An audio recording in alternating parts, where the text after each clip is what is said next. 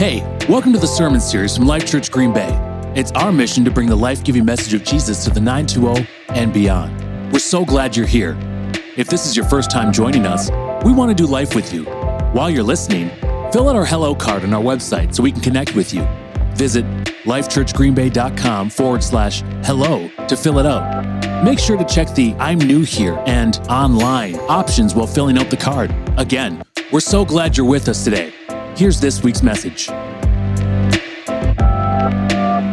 right, open your Bibles to Mark chapter 5, and then we're also going to look at Luke 10. So if you want to put a mark in that, if you don't have a traditional Bible, you can go to the Welcome Center after, and they'll give you one. We'd love for you to take one. It's our gift to you. But in the meantime, we're not handing those out during this service. I know this is new. Some people are like, where are the people handing out the Bibles? Here's what's the deal. I really want you to use your YouVersion or your Bible app because we've already uploaded all the notes and scriptures. And so if you don't have the app, you can scan this code on the screen and it'll take you there. Listen, you don't only need it for Sundays, you need it for your life. There's so much in there that's so good. And so as you could see from that like really cool, really kind of ominous, kind of almost felt like horror movie kind of music trailer, we're starting a new series today that we're calling Battle Ready. And I'm going to do the first couple messages in it. Pastor Sonny's going to do one. Pastor Barry's going to do one. Pastor Dallas is going to do some. And I've heard what it is they're going to talk about.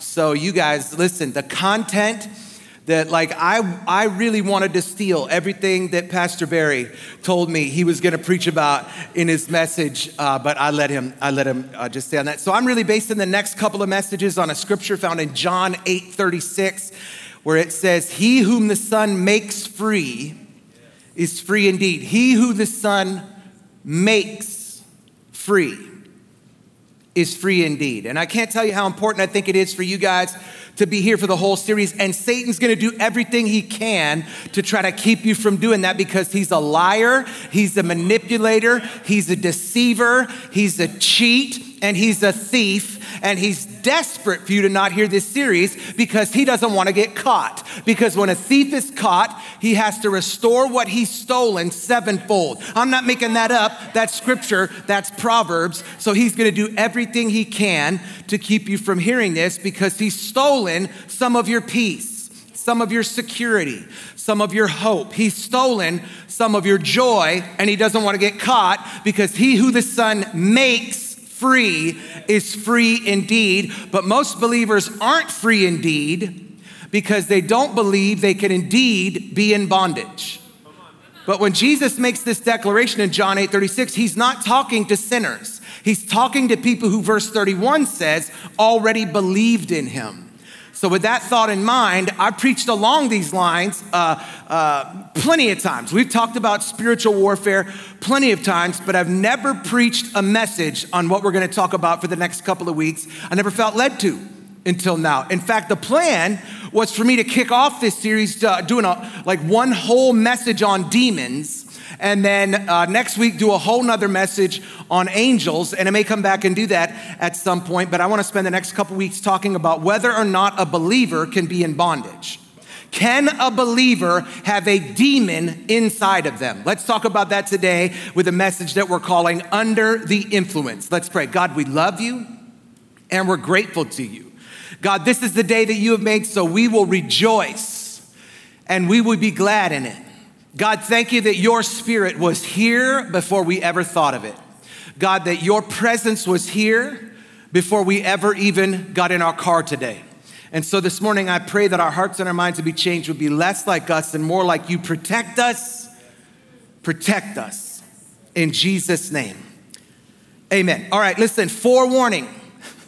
This message is less entertaining and it is more educational. There is a lot of theological content in this message. I have never spent longer working on a message than I spent working on this. There is so much theological content. So let me give you a couple of pointers. First of all the notes are already in the YouVersion app. Don't waste your time trying to keep up with me with your thumbs. Go back and watch it later. We're going to post it. Take pictures of the screens. Use a pen and a paper because you're faster in writing that way. So anyway, lots of theological content, okay? So let's get to work. Mark chapter 5, we're going to read the whole story. I was just gonna read the first part and then the end, but then I thought, no, the story's too good for us to leave any of it out, so we're gonna read the whole thing, and then like along the way, I'm gonna be like an annoying friend you're trying to tell a story to. You ever have that friend who you're trying to tell a story, their mouth is moving while you're talking, they're interjecting things along the way, they're interrupting, so I'm gonna interject things, AKA, I'm gonna just interrupt myself throughout the reading of this story, because there's some things, listen, I legitimately wish I had more time. This message should have been 2, forewarning. There's so much in this story. And some of you have read this story like dozens, like me, you've read it dozens of times. But sometimes just slow down. Then they came to the other side of the sea, to the country of the Gadarenes. This is the city of Gadara. So because it was the city of Gadara, the people who lived there were called the Gadarenes. So they came to the other side, to the country of the Gadarenes. And when he'd come out of the boat, immediately there met him, out of the tombs, a man with an unclean spirit. This is one of the ways that the Bible refers to a demon. And he was dwelling among the tombs. In other words, he lived in a cemetery. And no one could bind him, not even with chains. He'd often been bound with shackles and chains, but he pulled the chains apart and had broken the shackles in pieces. Neither could anyone tame him. And always, night and day, he was in the mountains and in the tombs, crying out and cutting himself with stones. When he saw Jesus from afar, he ran and he worshiped him. And the word worship here is not so much like we did this morning. I want you to understand that. It is what we did this morning. But the word worship here is the Greek word proskuneo. It means to bow down. So when he saw Jesus from afar, he ran, and as Pastor Tony said, he bowed down before him. He acknowledged him as his Lord, is what I'm saying. And he cried out with a loud voice, saying, watch this, "What am I to do with you, Jesus?" Now, just let me say something before I finish verse 7. This is actually the demon talking through the man. And we can determine that because of what he says. And actually, the next verse tells us that Jesus had spoken to him before this. We just get it in reverse order in the writing. Watch this. And he cried out with a loud voice and he said, "What am I to do with you, Jesus, Son of the Most High God? I implore you by God that you don't torment me." See how that wouldn't possibly have been the man talking, because Jesus would not torment a man. This is the demonic spirit talking. Then when we get to verse 8, it tells us that Jesus had already said something to him. Watch this.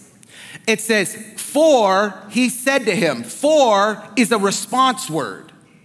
Some versions actually say he had already said to him, "Come out of the man, unclean spirit." So Jesus had already told the spirit to come out, and the demonic spirit responded.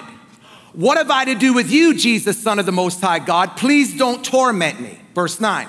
Then he asked him, watch this is Jesus. Then he asked him, "What's your name?" Again, he's not talking to the man.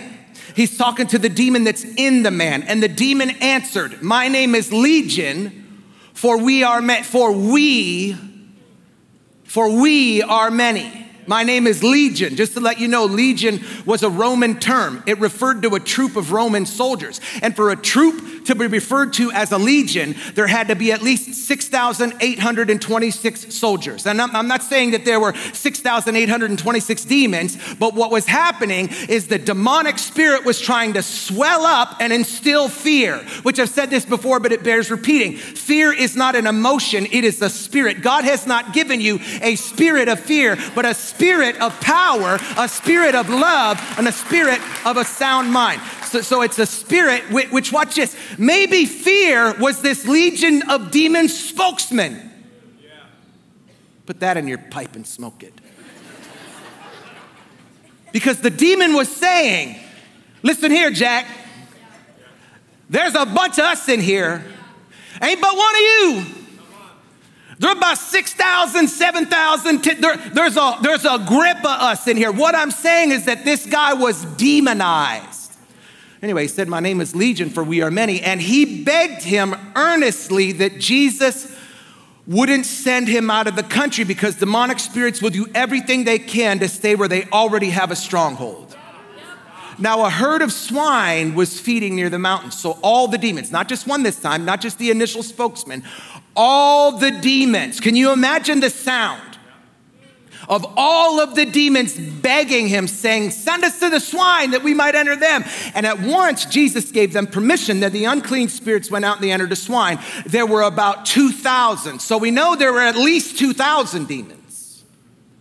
And the herd ran violently down the steep place into the sea and drowned. So those who fed the swine fled, and they told everyone in the city and in the country, and they went out to see what had happened. And then they came to Jesus, and they saw the one who had been demon-possessed and had the legion, sitting and clothed and in his right mind. And they were, watch this, afraid. You'd have thought when you read it, it would have said, and they were happy. I'm gonna hit that in a second. And those who saw it told them how it happened. How this guy who had been demon possessed, and we're gonna define that word possessed today, by the way, and they told them about the swine. And they began, watch this, and they began to plead with him. I'm gonna kick this pulpit over. And they began to plead with him to depart from their, not they pled with him to start teaching or doing other miracles. They begged Jesus to leave, which makes me wonder, was it the actual people speaking, or were those people carrying demons too? And they began to plead with him to depart from their region. And when he got into the boat, he who'd been demon possessed begged him that he might be with him. However, Jesus didn't permit him, but he said to him, go home to your friends, tell them what great things the Lord had done for you and how he'd had compassion on you. And he departed and he began to proclaim in Decapolis all that Jesus had done for him, and everyone marveled. Now, a couple of things here. One, Decapolis isn't a city. Decapolis is 10 cities. Deca is the Greek word for 10, and polis is the Greek word for metroplex or for metropolitan area. It was actually 10 Greek cities. Gadara was one. Damascus was one. Remember, Paul was on his way to Damascus when he was converted, and he was on his way to capture Christians, perhaps the converts of this demoniac.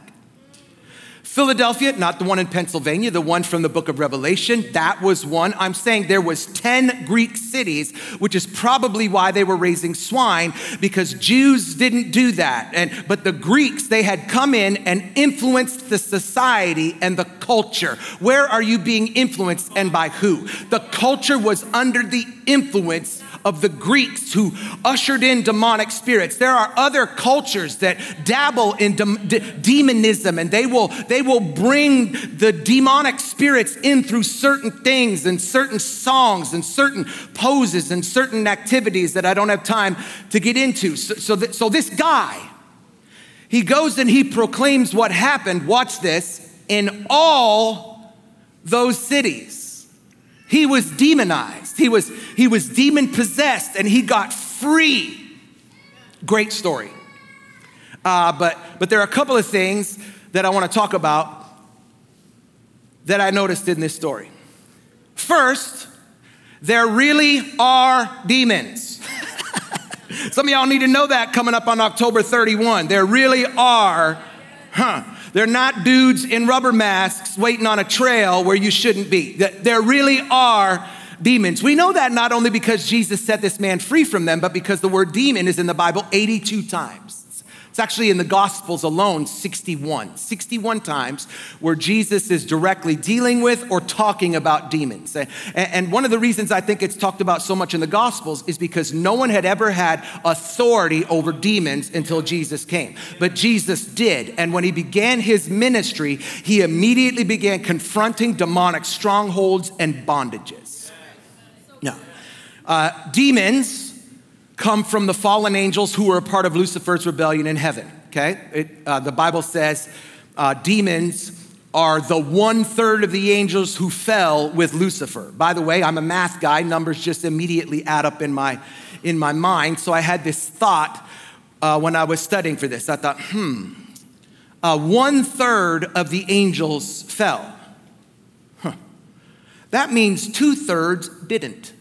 That's new math. So for every one that's against me, there are two that are for me. Like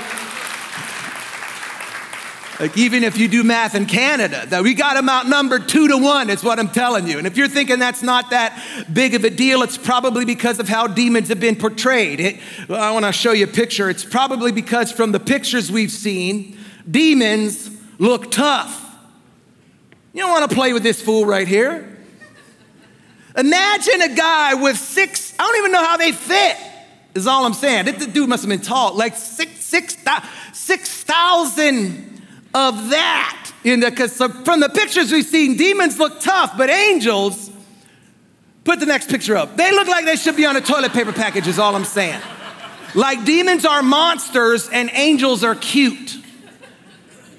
But let me just tell you, first of all, demons aren't as tough as you think in Jesus' name. They've got no power in Jesus' name. And secondarily, when people saw angels in the Bible, some of them died. Some of them passed out. They were terrified because of how magnificent the angels were. I mean, listen, when God decides to throw Satan in the pit, the Bible says he doesn't even go and do it himself.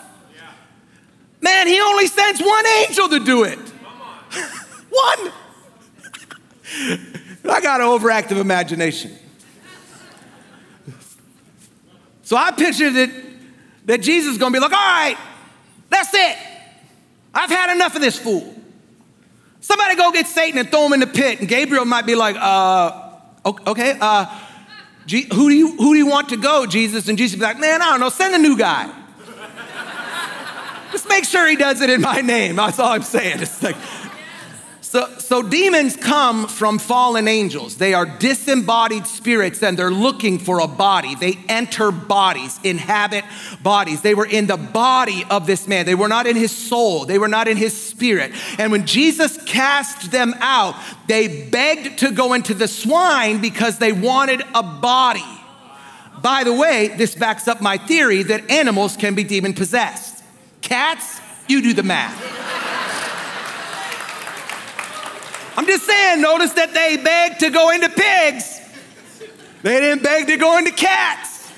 Because even demons don't go. I'm just saying, there ain't no room in a cat because they already were born full of, they're just full of demons. They're born full of, I'm just saying that the animals can be demon possessed. Anyway, there are demons. There's no doubt. Otherwise, we'd have to cut out a lot of the Bible. We'd have to ignore a lot of Jesus' ministry. And there's, you say, well, why are you talking about this? Because there's actually this horrible, heretical line of thought that there weren't really demons, but that Jesus pretended to cast them out because the culture believed in demons when he was here.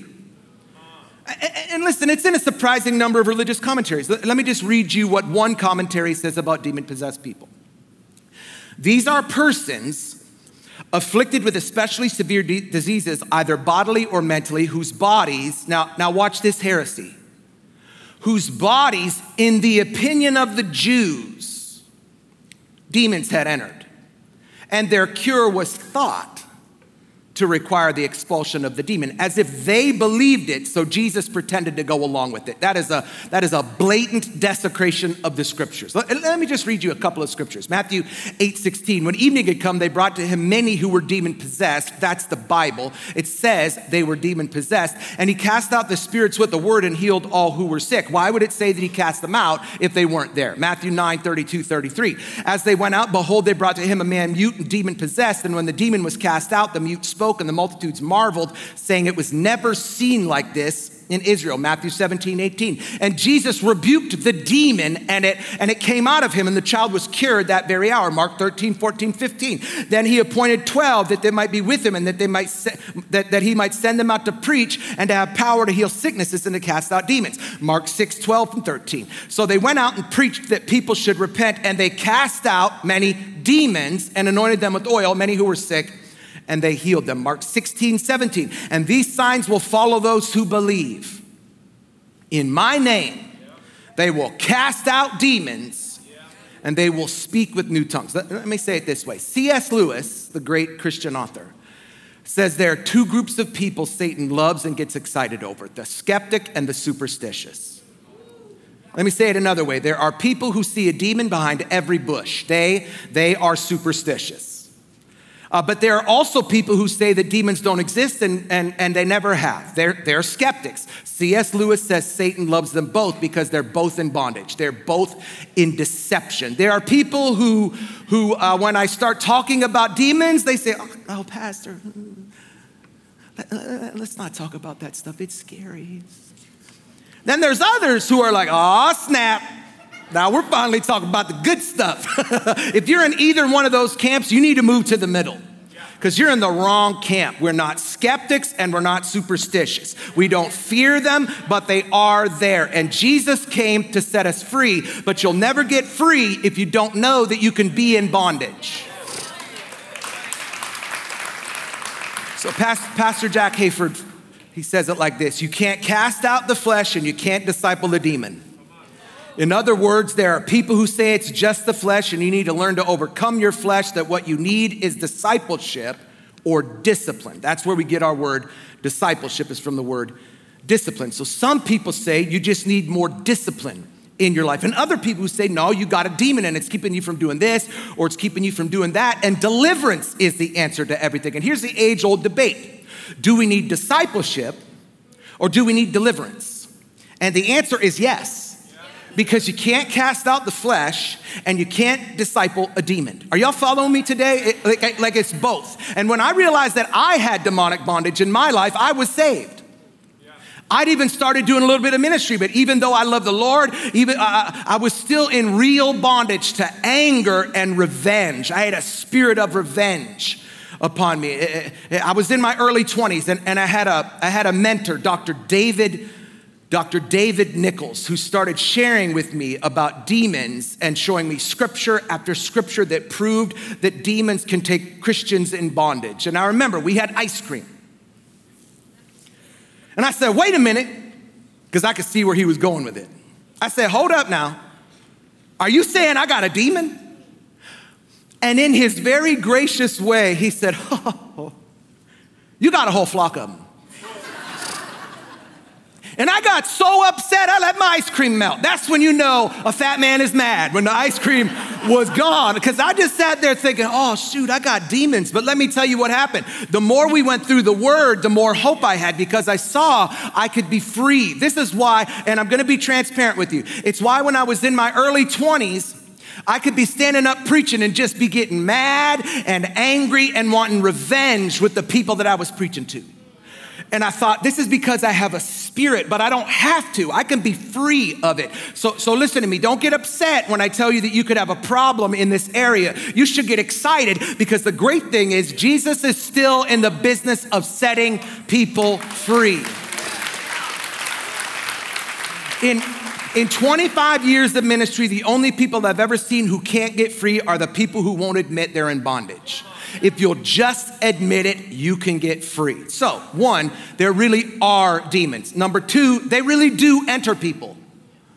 In John 10:1, Jesus said, most assuredly I say to you, he who doesn't enter the sheepfold. What's a sheepfold?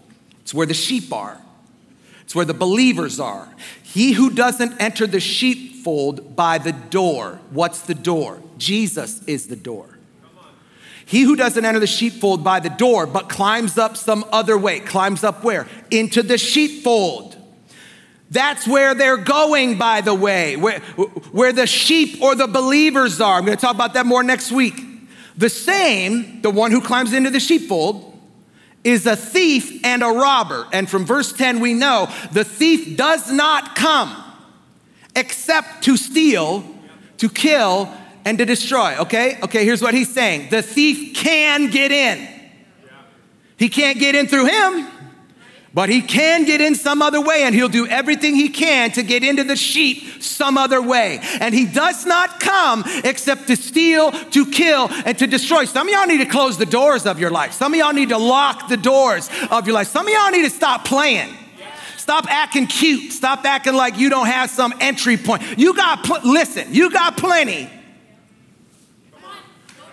Man, when COVID was about to happen, I did two things. Bought every gun we could get. I put it in a gun safe here. I don't know why I thought we was going to fight off COVID or the Russians, but I bought every gun we could get our hands on. We bought us a gun safe. And I said, if everything goes down, the plan is meet at the church.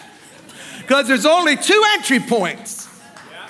And then my brother Chase Ford said, what about the skylights? I said, man, shutting up. Don't be making sense like you were in the military and you know more than me. I'm just saying, some of y'all need to seal the doors. He doesn't come except to steal, kill, and destroy. In other words, Jesus is saying every time he comes, he's gonna steal from you. He's gonna destroy everything you've got. He's trying to possess everything you have, to take over and control everything in your life, which brings up a very interesting question, and it's been debated by theologians for hundreds of years. Can a Christian be demon-possessed?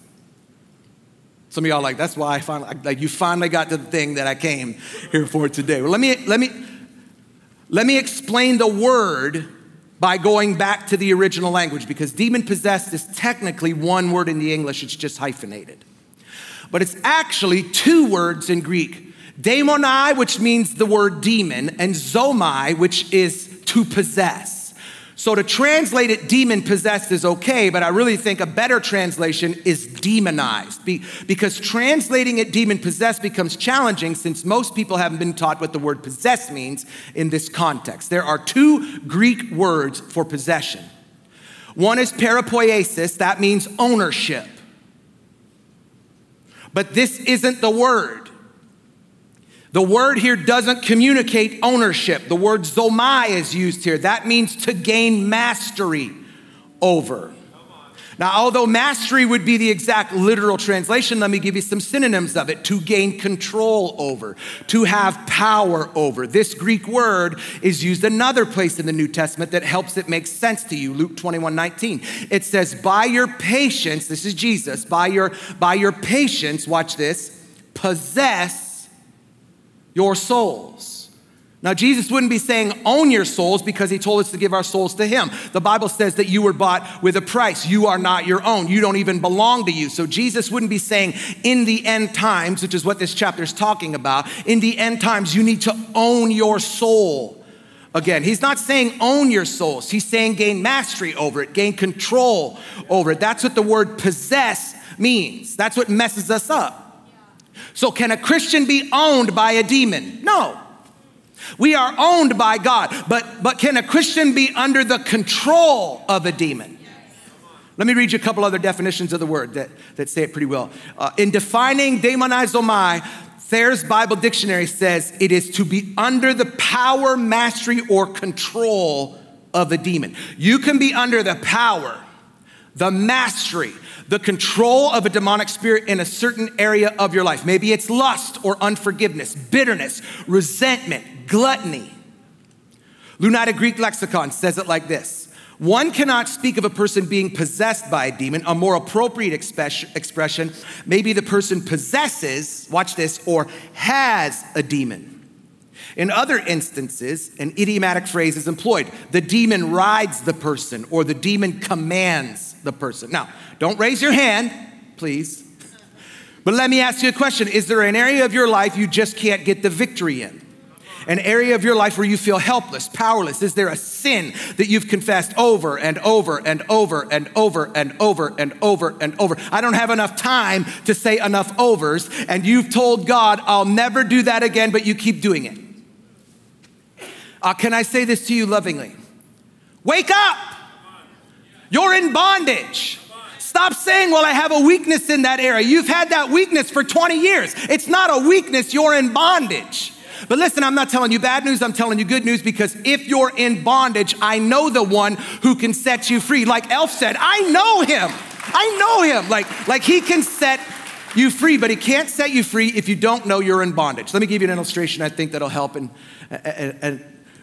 Let's say that when you came to church today, you left the door or window open in your house. And when you go home, you find that there is a thief in your house. Okay? Very simple question. Does that thief own your house? No, but guess what? He is in your house. And he has control over your house until he is arrested and he is taken out in cuffs. But let me tell you what he'll do while he's in there. He will steal, he will kill, and he will destroy. Let me show you some Old Testament types of this. I got so many scriptures on this. I just couldn't put them all in one message, but we've got a whole series to talk about it, so stay with us for the whole series, all right? Let me just show you a few Old Testament types. Lamentations 1:10 says, the adversary. Obviously, that represents Satan, our enemy, our adversary. He has spread his hands all over her. Now, this is talking about Israel, which would be a type of the church. It doesn't replace the church, but it's a type of the church by representing the people of God. He has spread his hand all over her pleasant things. Now watch this. For she, the people of God, the church, has seen that the nations representing the enemy enter her sanctuary, those whom you commanded not to enter your assembly, but they did. They entered. Lamentations 4:12. The kings of the earth and all the inhabitants of the world wouldn't have believed that the adversary and the enemy could enter the gates of Jerusalem. But if you'll go on, you'll see it says, but he did. The enemy, he entered. Joel 2:9, watch how clear this is. They run to and fro in the city. They, speaking of the swarming locusts that come in and eat everything up. They run to and fro in the city. They run on the wall. Now watch this. They climb into the houses, not onto the houses, into the houses. And they enter at the windows like a thief. They enter. Now, next week, I think we're going to talk about how to close the doors and windows where they enter, so don't miss that. But let me give you another illustration since I named this message Under the Influence. If a guy, and let's say he's a Jesus guy, let's say he's a believer. He believes in Jesus. He's filled with the Holy Spirit. But if he drinks a lot of alcohol, then does something. Does that alcohol own that man? No, he's still owned by God.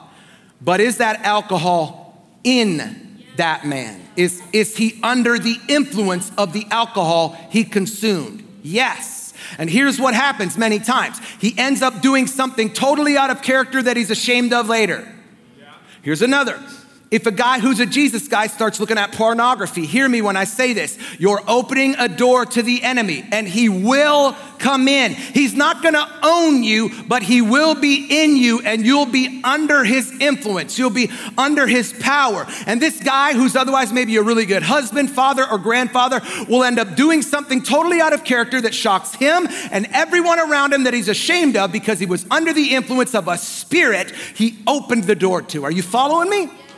Okay, now listen to me. If you're starting to get depressed, don't, because there really are demons. They really do enter people, but here's the third point. Jesus really does cast them out. Now Luke chapter 10, okay? Luke 10:17, Jesus had sent the 12 out with power over demons.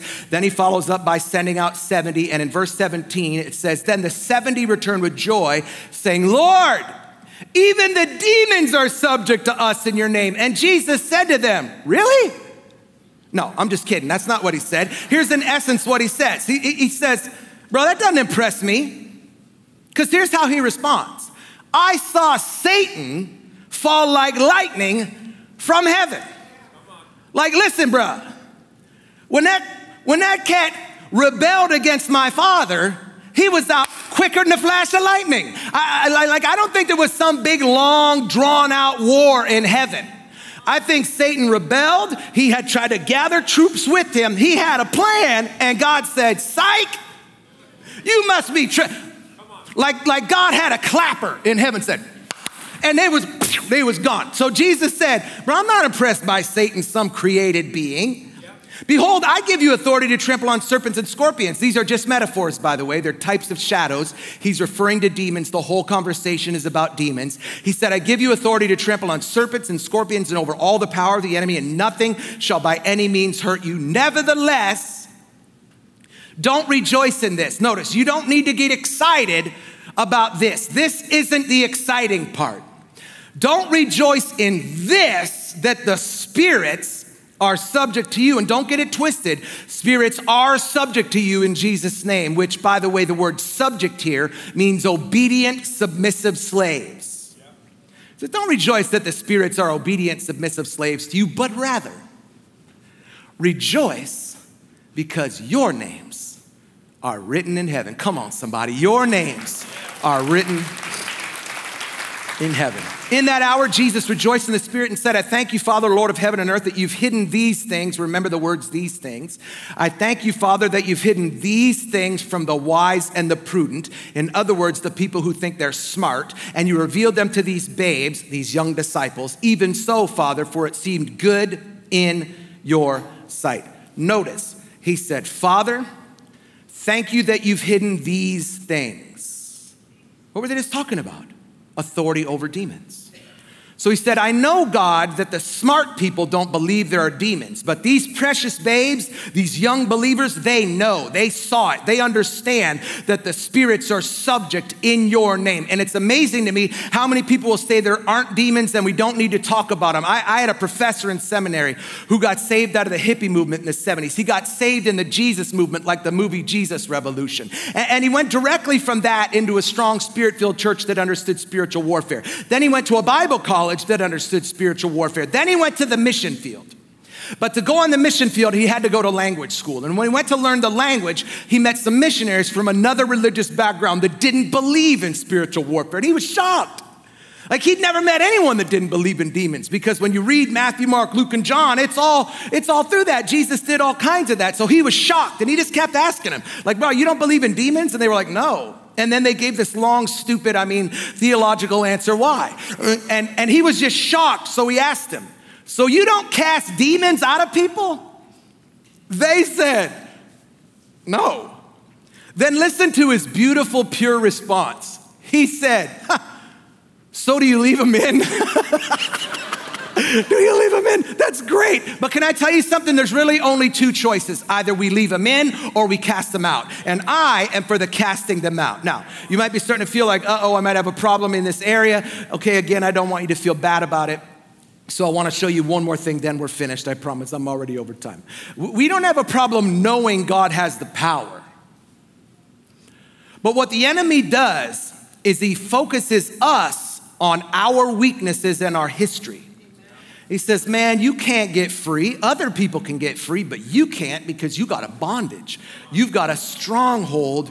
You've got a weakness in this area. But can I just remind you, the man in Mark 5 where we started, he was demonized by a legion. He lived naked in a cemetery. None of you are as in bondage as this guy. Y'all got your clothes on, so just there you're one up on him. So I want to show you something that should give you hope. Verse 6 says, when he saw Jesus from afar, he ran and he worshiped him. Here's what I'm trying to show you. Satan doesn't have the power to stop you from coming to Jesus. No matter how many demons are in you. If he could have stopped anybody, he would have stopped that guy. So if you're in bondage, if you have a difficulty, a weakness, an area of sin you can't stop, you can't break, you're probably in bondage in that area. You're probably under the influence. But no matter how far off you feel, Jesus can set you free. Would you close your eyes all across this place? Now, we're going to do something a little different this week because I think we all have an area of our life where we need freedom. So I asked the worship team to come back, and they're going to do another song. And in just a minute, I'm going to give you an opportunity to come to the front or go to the back and have someone who's already been prepped for this to pray with you and for you. Now remember, I said he ran and worshiped him, and that word means bow down. So in a minute, you can come to the front or go to the back for prayer, or you can come to the front and go to the back and bow down, or you can just bow down in your seat. But first, maybe your bondage is you're trapped in sin. Maybe you came here and like, this is like quite a first week incidentally, but maybe you came here and you're like, bro, I'm not even on the God team. I'm not even in this thing. So we want to give you an opportunity to, before you leave here, become a Jesus person. That's the word that we would use for a believer or a Christian. And it's very simple. Culture is complicated. It is very simple. The Bible says to be saved, to be a Jesus guy or a Jesus girl, you have to do two things: confess and profess. Confess that you've got unrepented sin in your life, and profess the fact that you believe Jesus can change that. So this morning, we're gonna give you an opportunity to do both of those, okay? If you're here today and you say, Sean, I don't have a relationship with Jesus, with every head bowed and every eye closed, I'm gonna ask you to do two things. First, I'm gonna ask you to raise your hand and make eye contact with me. Once you've made eye contact with me, you can put your hand down. That's your act of confession. Secondly, I'm gonna say a few lines in a prayer, then I'm gonna pause, and I'm gonna ask everybody in here to repeat those words after me. And if you repeat them along with everyone else and you mean it in your heart, the Bible says you will be saved. So if you're here today, you say, Sean, I do not have a relationship with Jesus and I want to get saved before I leave this place with nobody looking around. You raise your hand, make eye contact with me right now. Thanks, thanks, thanks, thanks, thanks, thanks, thanks, thanks. Missed anybody?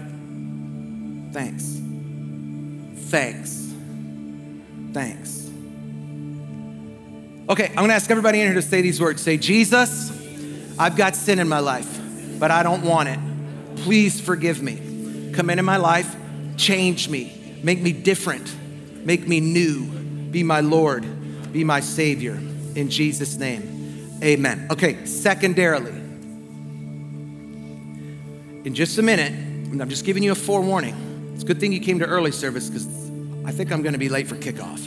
Just saying. I'm supposed to be at the stadium at 11:45. It's fine. They'll be fine. They'll win without me. So maybe you're here and you have an area that you've thought was a weakness and you fought it. I don't care what it is. Like Pastor Sonny said, I don't care how small it is, but you've carried that and you need deliverance from that. I'm gonna ask everybody to keep your eyes closed. Now I know the older you get, this is more difficult. I'm gonna ask you to keep your eyes closed, but stand, okay? Stand. So for me, I would lose my balance. So I'm gonna ask everybody in here to stand. Everybody in it, like not just if you need deliverance. I'm gonna ask everybody in here to stand. We're in uncharted territory for Life Church after 11 years. I'm gonna pray. And when I say amen, I'm gonna ask the band to kick into another song.